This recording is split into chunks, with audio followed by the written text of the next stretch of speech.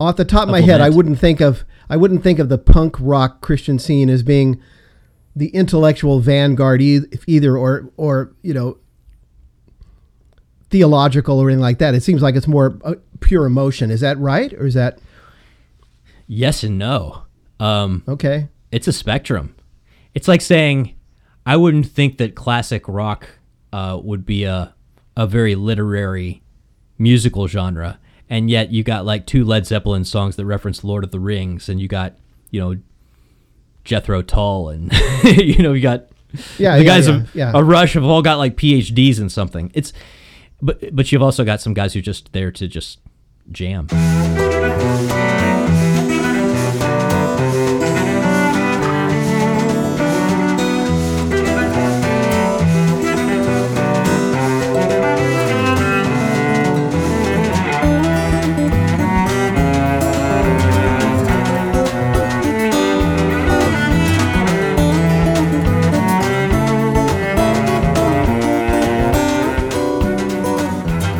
Hello, and welcome to a deeply personal episode of On the Journey with Matt and Ken. I'm Matt Swaim. He's Ken Hensley.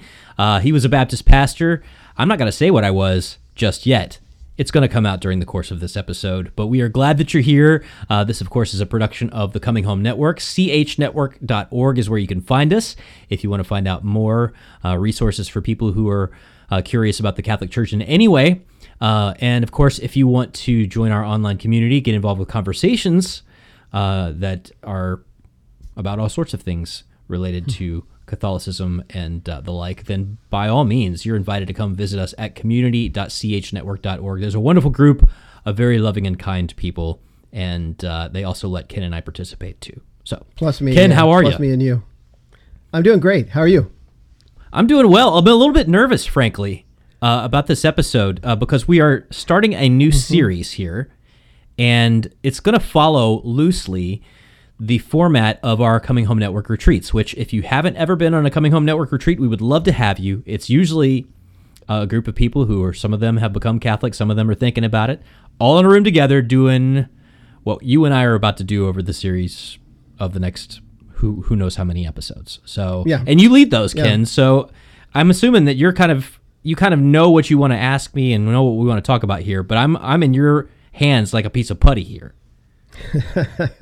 Yeah. Does that mean you want me to say something now? I mean, I don't know. I mean, I got the plug-in for the retreats. There's nothing else more for me to say until you grill me. Yeah, I'll describe what we're going to do here in this series a little differently. Those of you that have been following, we've got about 75 episodes of On the Journey with Matt and Ken under our belt. And the focus all along has been what I would refer to as autobiographical apologetics. That is, we are making the case for the Catholic faith in terms of our own stories. And the episodes so far have been pretty heavily content-driven. That is, working through the issue of sola scriptura, working through justification by faith alone, baptismal regeneration, the real presence of Christ in the Eucharist, the issue of authority in the Catholic Church as opposed to Protestantism. And then we just finished a series that was focused on how we share, or at least how I tend to do apologetics with those who doubt or deny the existence of God. And what we decided to do here that makes this different is we're going to kind of step back, Matt and I, and we're going to just kind of really tell our own stories. So very much focused on our own life experience. And I'm going to be the interviewer first, so I'm going to be interviewing Matt. And if it takes 3 weeks, 4 weeks, 6 weeks, I don't really know how long, I'm going to interview Matt, and I'm going to hear Matt's story. And believe it or not, I do not know Matt's story in great detail, even though we've been working together for like 5 years. I've never gone back and watched your appearance on the Journey Home show or anything like that. And so there is a lot that I'm going to be learning fresh, and I'm excited about that. And then when I'm done interviewing you, we're going to turn the tables, and you're going to do the same and interview me over the course of some weeks. And anyway, what we're going to do here is we're going to tell our stories. And so we begin with Matt Swaim, the infamous Matt Swaim. And so I really am only going to ask a couple of questions today as we begin. But my first question to you, Matt, is this. How did you come to faith in Christ? How did your spiritual life begin? Yeah, and that's really the kickoff question for all of this. And the reason, again, that we're doing this in a sort of a storytelling format is because I assume that there are a lot of people who've had experiences similar to mine, and so probably they're wondering, well, how did this, end me up one place and Matt another place and all my friends from youth group another place altogether. Suffice to say that my family is deeply Christian on both sides as far back as I know and am able to trace it. So my dad's side, Presbyterian stock, and fairly tied to that denomination in a strong familial way. They all kind of hail from West Tennessee. My mom's side, Country Methodists from East Tennessee. So I come by it honestly, my Bible beltiness, I like to say. Now the Presbyterians, kind of a little bit more, formal worship. The Country Methodists, came out of a revivalist background. As a matter of fact, it's interesting. I was visiting the cemetery outside my grandmother's church, and she just passed away recently. She was piano player at her Country Methodist church for 70 years before she died, playing hymns out there. And, her family members, some of them were named after like D.L. Moody and Ira Sankey. We're talking like revivalist, hymn singing, tent preaching type of stuff, like deeply faithful, deeply musical on my grandmother's side. And so why don't you that's my stock. Why don't you have a Southern accent? Well, because I'm in radio, Ken. Because I'm in radio. Although, I will say this, that my radio co-host, Anna Mitchell, whenever I've gone and visited my family and I come back, she always gives me a really hard time for a couple of days when I get back, because it all kind of comes back to me and I start yawling everybody, and then, my secret's out. Yeah. So my parents met at the University of Tennessee, and very much had sort of a born-again Christian worldview in the way that they raised us. The farthest back that I personally remember was going to a Methodist church in southern Indiana, and I was baptized there from all accounts. I don't remember much of this at all, but that's what they tell me. Then in, I guess my third grade year, we moved to Springfield, Ohio, and started attending the Church of the Nazarene. Now I mentioned this to point out the fact that so far you've heard Presbyterian, Country Methodist, more of like a middle of the road, not high church Methodist, and then Nazarene. My family was like a whole lot of evangelical families, and they just wanted to go where there was good preaching that was solidly scriptural, where there was great fellowship so that you could like grow in faith together in a community, good youth groups so your kids, would be engaged in the faith early on, and so on. So, that's what we were looking for. I was going to ask you already. So on the one side you have Methodist, and you have Nazarene. On the other side you have Presbyterian. So was there like an Arminian Calvinist divide within your family, or was your dad just sort of like a evangelical Presbyterian? That question was so far off of my radar, as we're going to get into here in a little bit. That was like not even something that occurred to me. So I accepted Christ as my personal Lord and Savior at Vacation Bible School when I was like 7 or 8. And I was looking for show and tell items to bring today, and I still have somewhere, and I destroyed my closet before this episode trying to find the little tract that Miss Nancy walked me through when I accepted Christ in Vacation Bible School. It was one of those, it was a comic book, and there was this kid with his 5-fingered glove, and you've seen probably like the power bracelets that have the different colored beads, and there's various things, but like the one of them's black to represent your sin, and one of them's red to represent the blood of Christ, and then there's the white that after you ask for forgiveness you're cleansed, and then there's the green as you grow as a disciple of Christ, and the white which represents, or the gold which represents heaven at the end. That was my experience, right? I knew Christ all along. I didn't understand the concept of baptism. My tradition didn't understand the context of baptism as something that really brought a person into the Christian community. So for me, that was the marker point.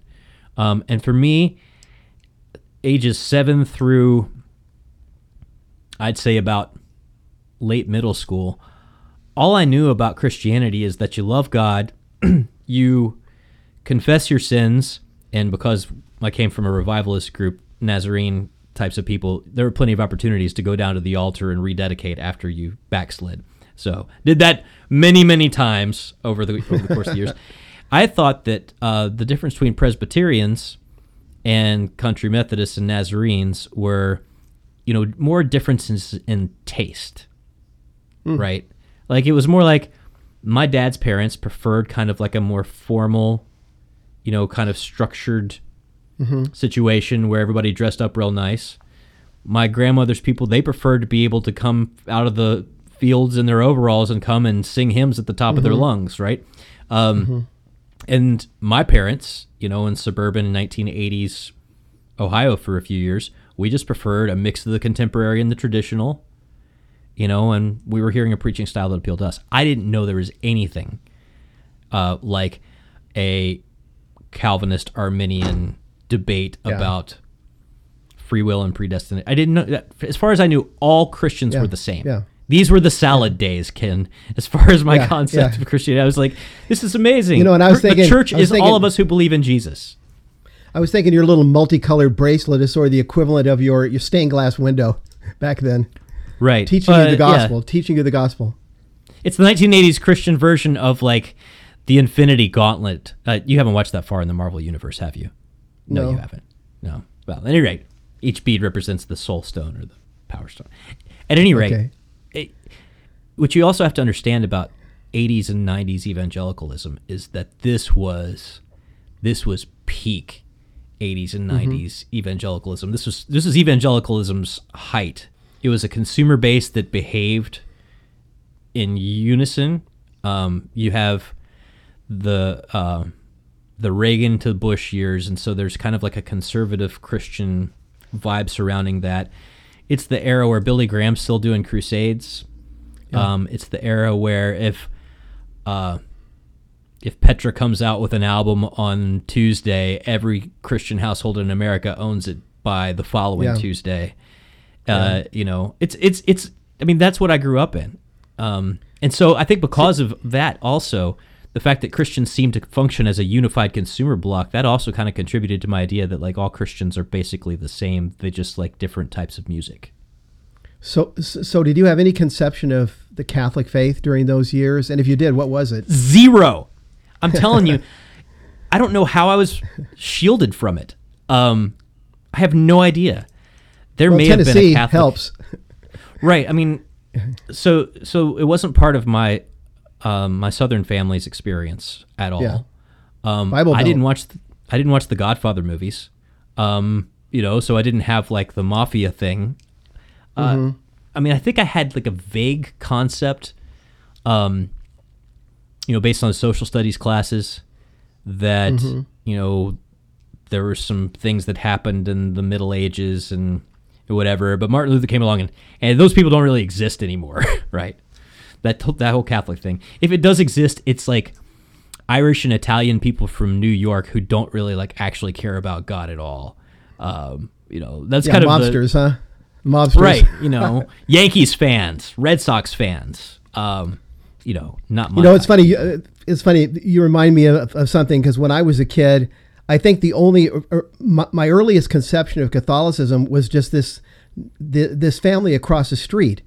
They were Catholic, but the only reason I knew that is because on Saturday afternoons I would see the whole family like walk out in a little line to their car. All the boys had short sleeve white shirts and ties on, and I knew that they were all going to confession.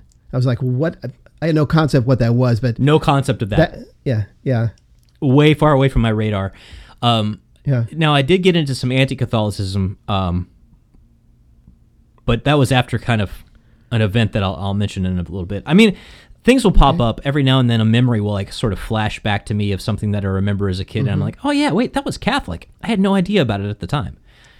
Like all the stuff in your social studies books when you're reading about the pioneers of astronomy and science and everything else, and you realize later on that a bunch of these people were Catholic priests who were like the founders of modern genetics and everything else. But okay, well, all this leads to the key question for today's interview then, and that is sure. Okay, you come from this background. It's not only has nothing to do with Catholicism, but it's very non-theological. So what in the world happened in your life that got you beginning to think about the Catholic faith? Well, I can't answer that question, Ken, unless I tell you. I have to first lay the groundwork of what got me thinking that idyllic picture of Christianity was an illusion. Because ultimately, the opening of my heart to Catholicism would come several years later. Mm-hmm. But first, basically, everything that I knew and loved about Christianity had to go kablooey in front of me. And it did that in a few different ways. One was through scandal. There was a scandal in a Nazarene church that I was going to involving marital infidelity among the leadership. And it, in our particular sort of ecclesiastical world, I mean, may have been part of the Church of the Nazarene, but as far as we were concerned, there was only one church that mattered, and it was the one we went to. We weren't concerned with hierarchy or the district assembly. What mattered was our congregation, and when the leadership broke at our congregation, and this was a very vibrant, hundreds of people on a Sunday morning congregation, things started splitting over how to handle it. Things started splitting over like, well, don't you believe God's a God of forgiveness? Or, yes, but we've got to make reparations for the damage that was caused. It all went kaboom. And my family was involved in leadership with it. And the church. And how old were you? How old were you at the time? Yes, so I was junior high. Okay. I would say probably 7th, 8th. Mm-hmm. It really started to come down right before I went to high school, if I recall correctly. The dates get a little bit fuzzy to me in all this. But yeah. Because there were some years where it was tried to be patched up and repaired, but at the end of the day, it just went so far afield, and there was so much hurt and division and people picking sides and tribes that my dad actually started looking for another job in another town. Because, and this is something that a lot of our members at the Coming Home Network know very deeply, especially if they're coming into the Catholic faith from another congregational background, that it's not just like, well, now I go to this church and I used to go to that church. It's like your whole social network. Yeah. Like the people you call to bring over food when you're sick, the people who ask about you and keep you in the prayer chain. Like it all was tied to that for us. So that scandal, it made me deeply question not the reality of God. That was not really part of the question, but it did make me wonder if I'm supposed to be, if these are the people I'm looking to and they've failed, and I can't trust them on living this out, does it mean I can trust what they taught me to be true? And so that really got me. I mean, I'd been a Bible quizzer and studying the Word. That's the other show and tell right there. There you go. Two Bible quizzing trophies that I've got busted out on my back shelf. Until at last I lay them down and exchange them for a crown. But I mean, it shook me. I started going back to the Bible for myself and just really, really reading it and seeing what does this really mean. Like, I think that's when I really got serious about it. And again, not really when you don't have a ride and there's no social media yet. You still, read what you can, but you can't Google stuff. And you just, I'm making notes in the margins of what I think this means and how I think it ought to be interpreted. And I'm like, well, I don't have no idea what this means, so we'll skip past that.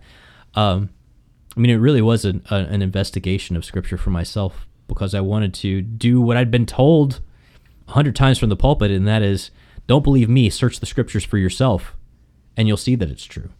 And so that's what I was doing. I don't want to send us off on this tangent now. It'll come up later, but I'm sure some listening to you speak right now might be thinking at this point, well, the same thing happens to us when we become Catholics. That is, you see scandal in the church, you see people who are not living up to the ideals of the faith, and the question comes to mind, the exact question you asked. Well, if I can't trust them to be living the faith, can I trust that what they're teaching me is true? So that question comes up for Catholics as well. But you go ahead with your story. I don't want to go ahead into that. The only thing that I'll say in regard to that, Ken, is that I feel like I was inoculated against that particular objection by my experience of scandal in my Nazarene church. It really, from a very young age, it's a gift, really, that I was able to take a step back and say, well, I'm gonna take Christ on his merits, and I'm not gonna discount his reality based on people who fumble the ball. Right. So there's, well, there are a couple things that happened that really also continued to break things down, and I may have to save some of this for another episode. You've got some more time. Yeah, I've got a little bit more time, but when you're reading the Bible for yourself and you're a junior higher, one of the things that you really want to gravitate toward, because you want your Bible reading to be exciting, is the book of Revelation and maybe some of Daniel. All the stuff with like dragons and the end of the world, And so I think that's one of the first times that it started to realize, it hit me as I was picking up various books from the church library and end time speculation, that there's some people who have some major disagreements about what the Bible says about stuff. You're kind of, the reason I'm smiling, you're cracking me up already, because a young man in junior high faces this situation. He begins to think, am I being taught the truth? What is the truth? Well, you don't go to Revelation and Daniel. you don't go there. Or Ezekiel chapters 38 and 39, Right. There's some other places you could go first. But in a sense, Ken, my world had ended, right? I mean, it felt pretty apocalyptic to me, the way that my whole world was blowing up. We moved to Kentucky, my family and I, and this would have been 1995. I started school in Kentucky, high school. I was a junior down there, and not long after moving there, I picked up a job at Family Christian Store, which was... again, sort of like the flagship evangelical bookseller. Like it functioned like the Protestant magisterium for a number of years. Like it basically, whatever it sold was what evangelical Christianity believed as a block. I mean, of course we had Baptist bookstore and Berean and stuff, but Family Christian was like, it was the Walmart. Yeah. And that's, I think too, when I saw that on the surface of things, it looked like we were all the same, but I would start digging into the shelves and say, I'm pretty sure that, T.D. Jakes and Chuck Swindoll don't run out of the same playbook exactly. Again, this is the sort of stuff that, it doesn't really bother me that much that Christians have major differences, but it was substantial enough to where I was like, well, there has to be a right way. Right. I mean, there's got to be a right way that's beyond just like, I like it this way or I like it that way. And that's when I started to, I think, get some real spiritual pride about how that was supposed to play out, and mostly manifesting in a lot of cynicism, like me pointing at, televangelists or, other people who were given cheesy presentations of the faith, and just to be able to say, like, well, that's obviously wrong. Like, Thomas Kincaid is obviously cheesy, or like, well, so you're totally non-theological. Thomas Kincaid there, but yeah, so you're totally non-theological as you're growing up. But now you're a little bit older. You're in high school. You start to work at the bookstore, and you became like a scholar, right? You began to read everything, and suddenly you have these really strong opinions about what's right and what's wrong. Is that what was happening? Well, yes and no. So, like, to say that I was a scholar would, or even intended to be a scholar. I mean, in your mind. Yeah. Right. It wasn't even that. It wasn't that. It was more like I felt like I had a sense in my bones that we weren't doing it right, or maybe not even that we weren't doing it right. That those guys weren't doing it right, and those guys weren't doing it right, and those guys weren't doing it right. Like, it was a sense in my bones. I started to pick up and read a lot more about that, but there are kind of a couple things that happened in the course of that, and one is that as a new kid in a new school who just came out of a church that exploded, being in public school, I saw that what we were being fed, kind of the secular progressive public school, whatever, I was like, that's a lie. obviously, that's not what it means to be a human being. And I saw the consumer Christianity, the what I felt was very surface and image-driven Christianity. I was like, that's obviously can't work either. So I descended into the only place that I knew, or felt like I knew, I could find comrades in arms who were dissatisfied with both of those worlds. And that's when I ended up in the Christian rock, punk, metal underground. And that's really kind of where the second stage of the story begins. Because, again, I'd listened to all kinds of Christian music before, but a lot of it was the CCM contemporary. Some of the things that you've seen on vinyl on my shelves before, the mainstream Christian worldview. But it was all, I felt, very packaged, very... I mean, I don't know what. It didn't resonate with me. Off the top of my head, I wouldn't think of the punk rock Christian scene as being the intellectual vanguard either, or theological or anything like that. It seems like it's more pure emotion. Is that right, or is that? Yes and no. Okay. It's a spectrum. It's like saying I wouldn't think that classic rock would be a very literary musical genre, and yet you got like 2 Led Zeppelin songs that reference Lord of the Rings, and you got Jethro Tull, and you got the guys of a Rush have all got like PhDs in something. It's but you've also got some guys who are just there to just jam. I don't know. I found a lot of kindred spirits in there. There was a lot going on in that world. Tooth and Nail Records had just started up as like a West Coast Christian sort of punk and metal underground label, but there was also a bunch of stuff that had sort of gone on from the early 80s and was moving into the early 90s in the Christian alternative world. People like Daniel Amos and the Prayer Chain and the 77s and bands like Poor Old Lou and probably some people that you're familiar with, because a lot of these people were from the West Coast, from the up the road from you. Michael Knott and LSU. And some of these guys are making deep cut literary references. Some of these guys were asking really, really hard questions. And I felt like for the first time in my life, I was in a group of people that was willing to look at Christianity and take a hard look at themselves and a hard look at the hard teachings of Christ and realize that this is a mess and we need grace. And some of us are a mess too, and some of these guys were willing to admit that they were struggling with things. And that was consoling. So where were you theologically during this period? Just basic evangelical? I'd say basic evangelical is the best way to put it. I was playing in bands at this point too. By the time I was a senior in high school, moving into college, I was playing in bands and trying to write stuff that sounded like these kinds of things.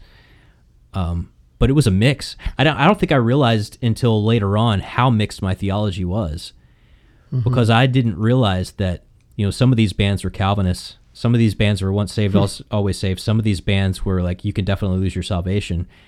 Some of these bands were saying various things about all kinds of theological concepts. But to me, like I wasn't hearing the distinctions between the theology. I was just thought all these were valid Christian ideas. I don't think I was mature enough at that stage to see that this idea was in opposition to this idea, as it were. I was just listening to all of it and loving it. So yeah. Oh, okay, but then something must have happened along the way that began at least to open your mind. Like, what about Catholicism? To even see the Catholic Church on the radar screen. I'll tell you how that. Yeah, if you could touch on that before we end this first episode, that would be great. If you can kind of give us a hint of where we're going. Yeah, well, I'll tell you what happened. Since you asked me, I will tell you. Ultimately, my dissatisfaction with contemporary Christianity was behind this. But I started to get into debates about music in the places that we were playing as a Christian band, rock and roll band. We would play some of these youth group events, and the Baptist pastor would come up after we'd played like on a Sunday night for his youth group and say something like, "Man, I'm really disappointed in you guys. I was expecting you guys to preach the gospel, and you didn't. I'm like, what are you talking about? And come to realize that he wanted us to have like an invitation to accept Christ at the end of the concert.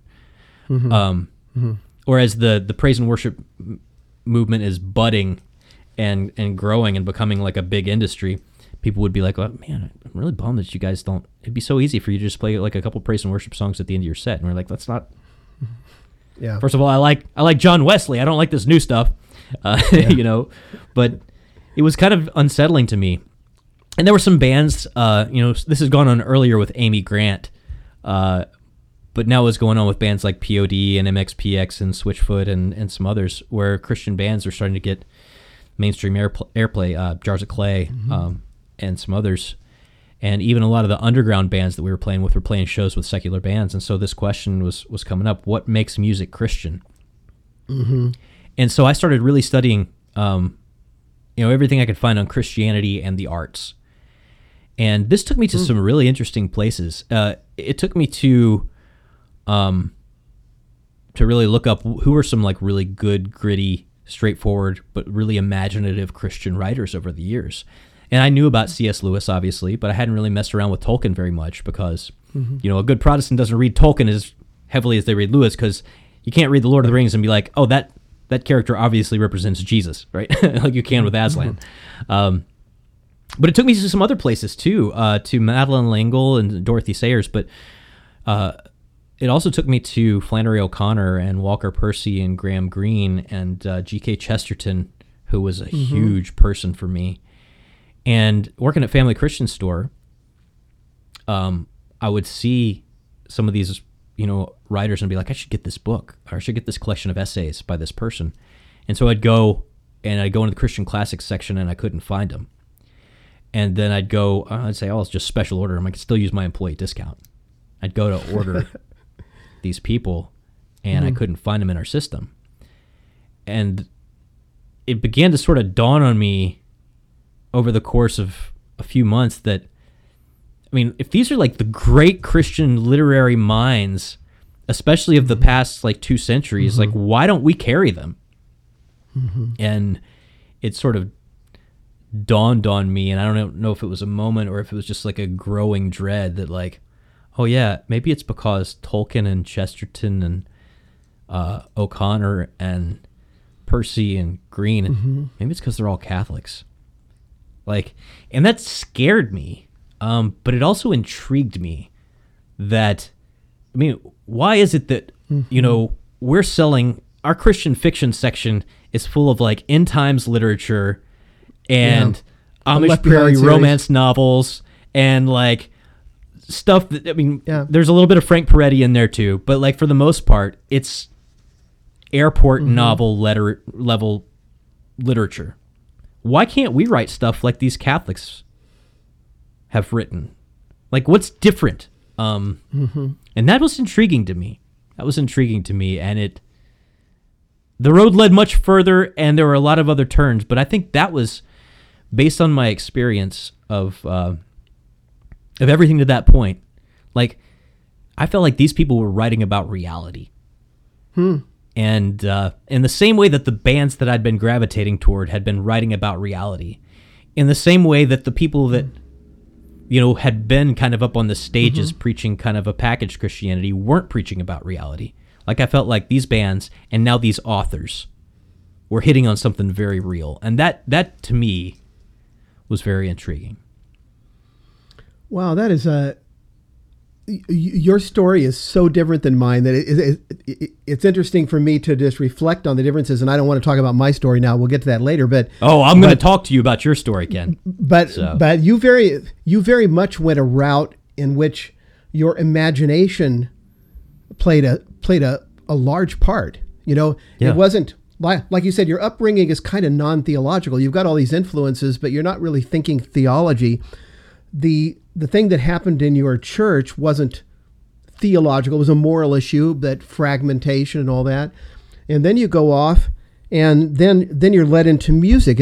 Again, another area in which imagination is so powerful to where, even the way you describe it before that time, when you say you just kind of knew in your bones, you kind of just knew in your bones that this wasn't right or that wasn't right. And then you begin to read people like Graham Greene. I remember the first time I read one of his books too, and Flannery O'Connor and Tolkien and Chesterton. You're talking about the imagination again, that you were being won. I mean, I can see where it's kind of going, but you were being won at least slightly initially in the direction of a Catholic worldview by the opening of your imagination. Is that right? That's very much right. So I think to distinguish it from a lot of stories that I hear, because as you know, we hear people come from every background imaginable and come through every door imaginable. Some people come through the door of the church's moral teaching, like that's what gets their attention, or some people come through the question of authority in a more technical sense. I think that's what it was for me, but it was less having to do with like, how do the scripture and the tradition and the magisterium all fit together? Like that question would come. It was more like, who's telling the truth about what reality is like? Like that was kind of the driving question for me. Like who? It's kind of like what Peter says to Jesus when he says, to whom shall we go? You have the words of eternal life. I'm in a communion and liberation reading group, and the way that some of the Italians translate it when they say it, they're like, to whom shall I go? You have the words that explain life.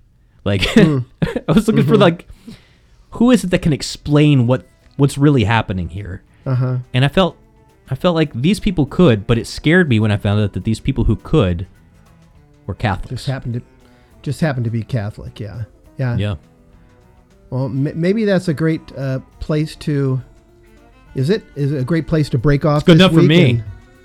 I mean, I know there's a lot more, and so this is really good so far to get a sense of where you're going. If this is a good place, and let's go ahead and tie it up now.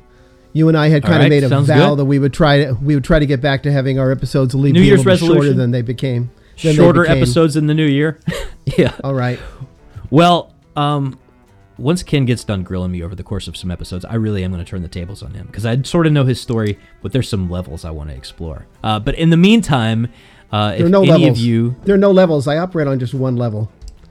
You're a unileveler. You're a monoleveler. Very simple. But if any of this resonated with you, if you have any questions, if maybe it connects with your own story, maybe if you just are a big fan of some of those super obscure 80s and 90s Christian bands that I name dropped, either way, we'd love to hear from you. Go visit chnetwork.org and come say hello. Check out our resources. There's tons of them there. And especially if you're looking for conversation with people who are all in this together, come on over to our online community, community.chnetwork.org. I'm Matt Swaim, and I feel like I've talked more in this episode than I have in all the previous episodes combined. Ken? That may be. Well, listen, I look forward to hearing from you again next week. We will continue. Sounds great, Ken. Until then. Okay, goodbye.